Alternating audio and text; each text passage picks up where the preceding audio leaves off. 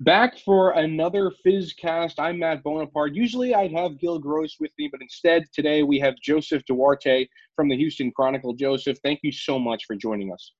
Oh, thanks for having me on. So I feel like this Houston team is being disrespected a little bit. Some are saying they're a weaker two seed or that they really haven't played anybody in the regular season. But I think these guys are legit. No, that's fair. This is their third straight NCAA tournament under Kelvin Sampson. Two years ago they got to the Sweet 16 and probably should have beat Kentucky to get to the Elite Eight, and they would have played Auburn, and who knows what would have happened there. And then the year before they lose to Michigan on a buzzer beater, and that's the year that Loyola ended up making their run. So I mean, this team could have already had a Final Four appearance under Kelvin Sampson. But yeah, it comes with the territory of being in the American Athletic Conference. They also, you alluded to the schedule and how that's played out, but they use that as motivation. They're definitely not among the blue bloods of college basketball, but they certainly, if you look at their record the last few years, they're only behind Gonzaga and I believe Virginia in terms of wins. So been a pretty consistent, stable program the last 5 or 6 years. And you mentioned that this isn't Kelvin Sampson's first time going to the NCAA tournament. He's a pretty legendary coach at this point. What's allowed him to have repeated success?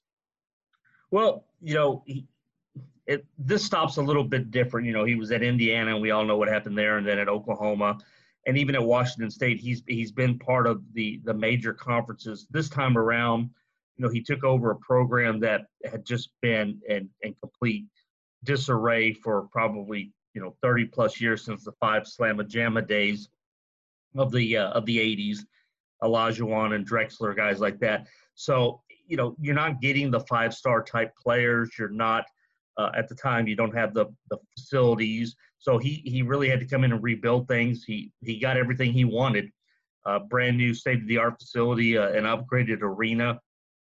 And you're still not getting those 5-star players, but what he's getting is guys that fit what he wants to do, and he bases everything on development. So a guy like a Fabian White or a Quentin Grimes, for instance, who was at Kansas, has come in, and once Kelvin Sampson sort of gets to mold those guys into how they'll fit into this program, it works. I mean, you look at it and you wonder sometimes how they pull off some of these wins, but it really has to do with how they have set this program in motion and what they want to accomplish. And once they get the guys that they want and that fit, they put it all together. It's been pretty amazing. Absolutely. And looking towards the personnel on this team, they're not all that big. The tallest player on the team is 6'8", yet they're third in offensive rebounding and fifth in total rebounding in the country. How do they get the job done on the boards? That's just pure will. That's just relentless energy. I mean, usually, if you look at the last few years, the guards have been the leading rebounders for the team. Nate Hinton, who now plays for the Dallas Mavericks, had between 8 and 9 last year. Justin Gorham at one point this year was close to 11 rebounds a game.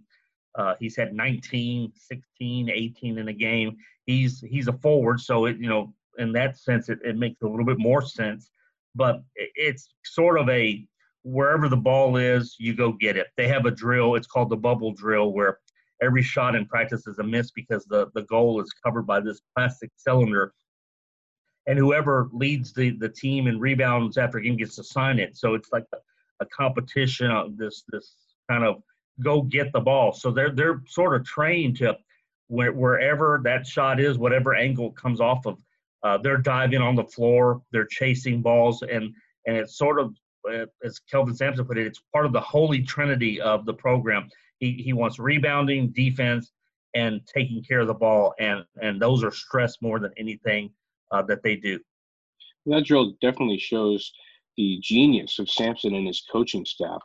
Onto a freshman, Jerron Mark has been the most impactful freshman for this team this year. Coach Kelvin Sampson said he's so confident and so pure. Sampson said, quote, "When I'd get on Jerron earlier in the year, he didn't know what I was doing. That's just the kind of way he was. But there's something endearing about him because he's so honest and pure." Mm-hmm. What can you say about this freshman? Yeah, sometimes it's good to be a little young and naive, and Sampson was joking that, this kid's from Dickinson, Texas, which is a small town outside of Houston, so he would call him Dickinson. He'd say, son, don't you realize I'm chewing your butt out right now? I mean, do you not get that? And the kid sort of was oblivious, and that's what he was alluding to about how much of a pleasure it is to coach a kid like that.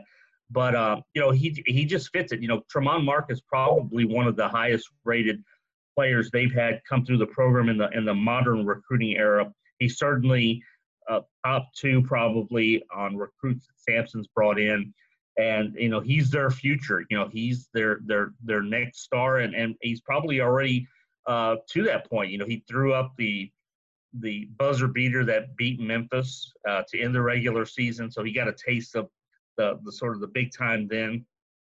And then the other night against Rutgers, he goes out there, and you alluded to the rebounding. This guy's way outside the lane, and Geo Baker from Rutgers is just not paying attention. And as soon as the ball leaves the Dejan Giroux's fingers, this guy's already breaking to the basket. He positions himself great and just gets up there and tips the ball in. So, 2 moments in 14 days, he's already experienced March Madness. He's one of those freshmen on this team that sort of doesn't allow the big moment to affect him, and it's certainly going to be a bonus for them because we still aren't quite sure at what percentage Dejan Giroux's hip will be. So the way Tramon Mark plays, he's the guy to come off the bench if they need him in an emergency situation.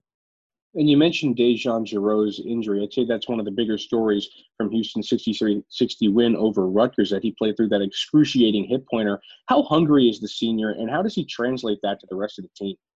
Well, he's probably, he's the what do you call it? The all-you-can-eat buffet. He's the guy who is the hungriest.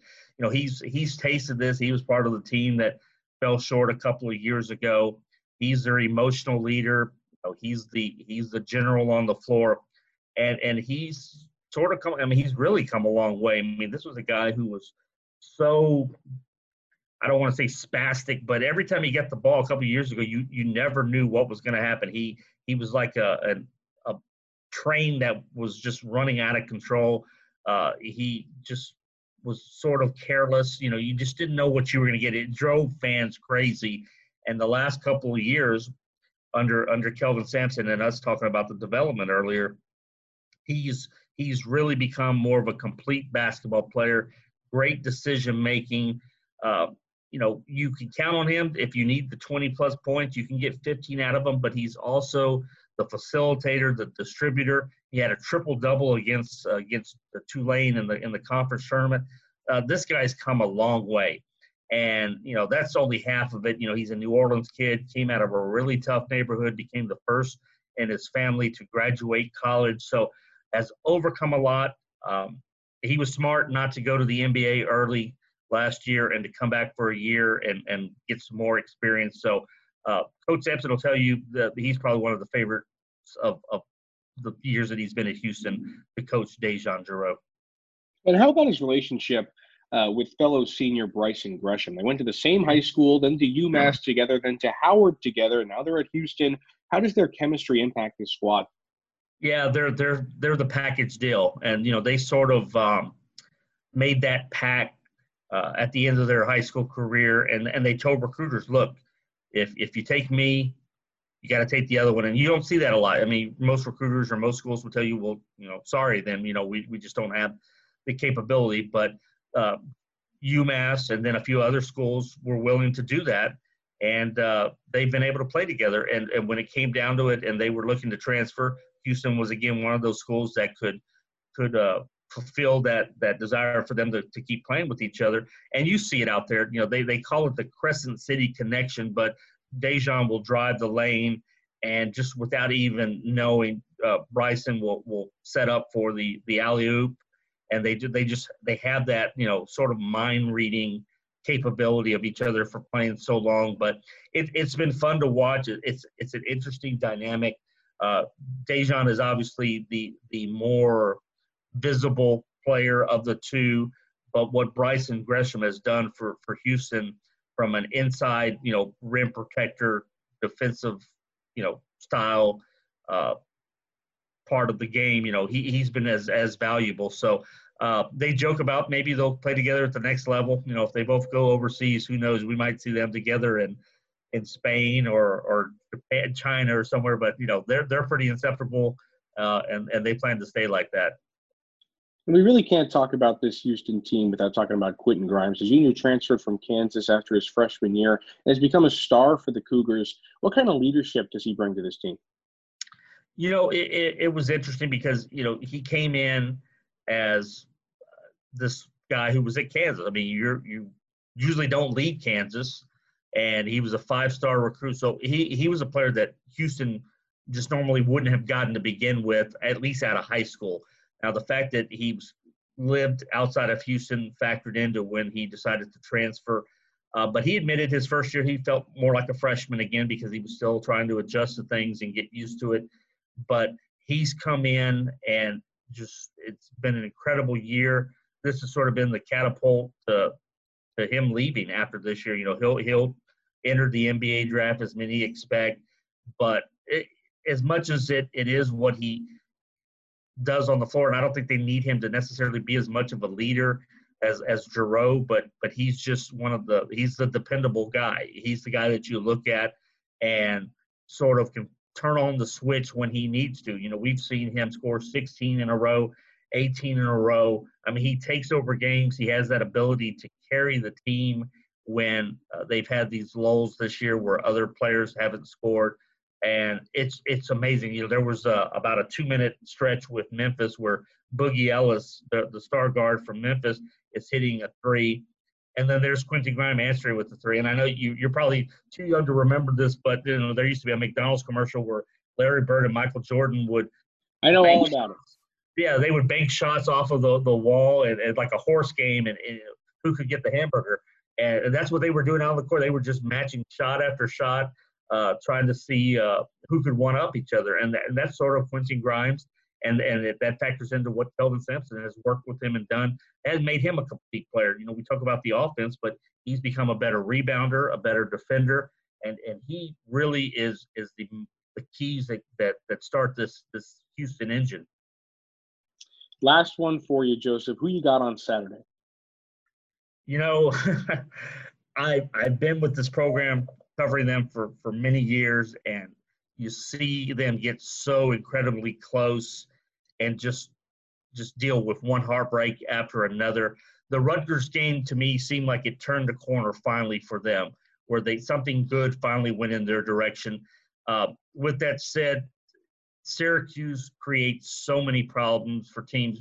You not only have to worry about Buddy Boeheim getting hot, keeping things going, then you have to just how quickly can you prepare for the 2-3 zone that seems to give everybody problems. But Kelvin Sampson is so good at adjustments, and he makes them at halftime.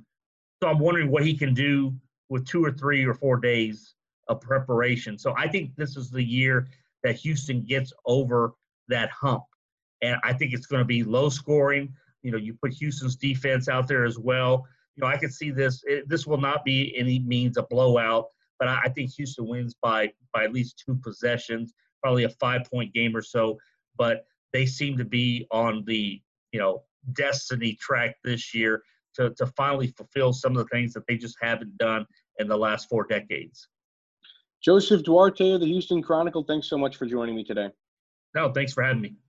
Syracuse takes on Houston at 9:55 Eastern on Saturday at Hinkle Fieldhouse. Gil Gross and I will have more coverage throughout the week. It's Fizz in Indy.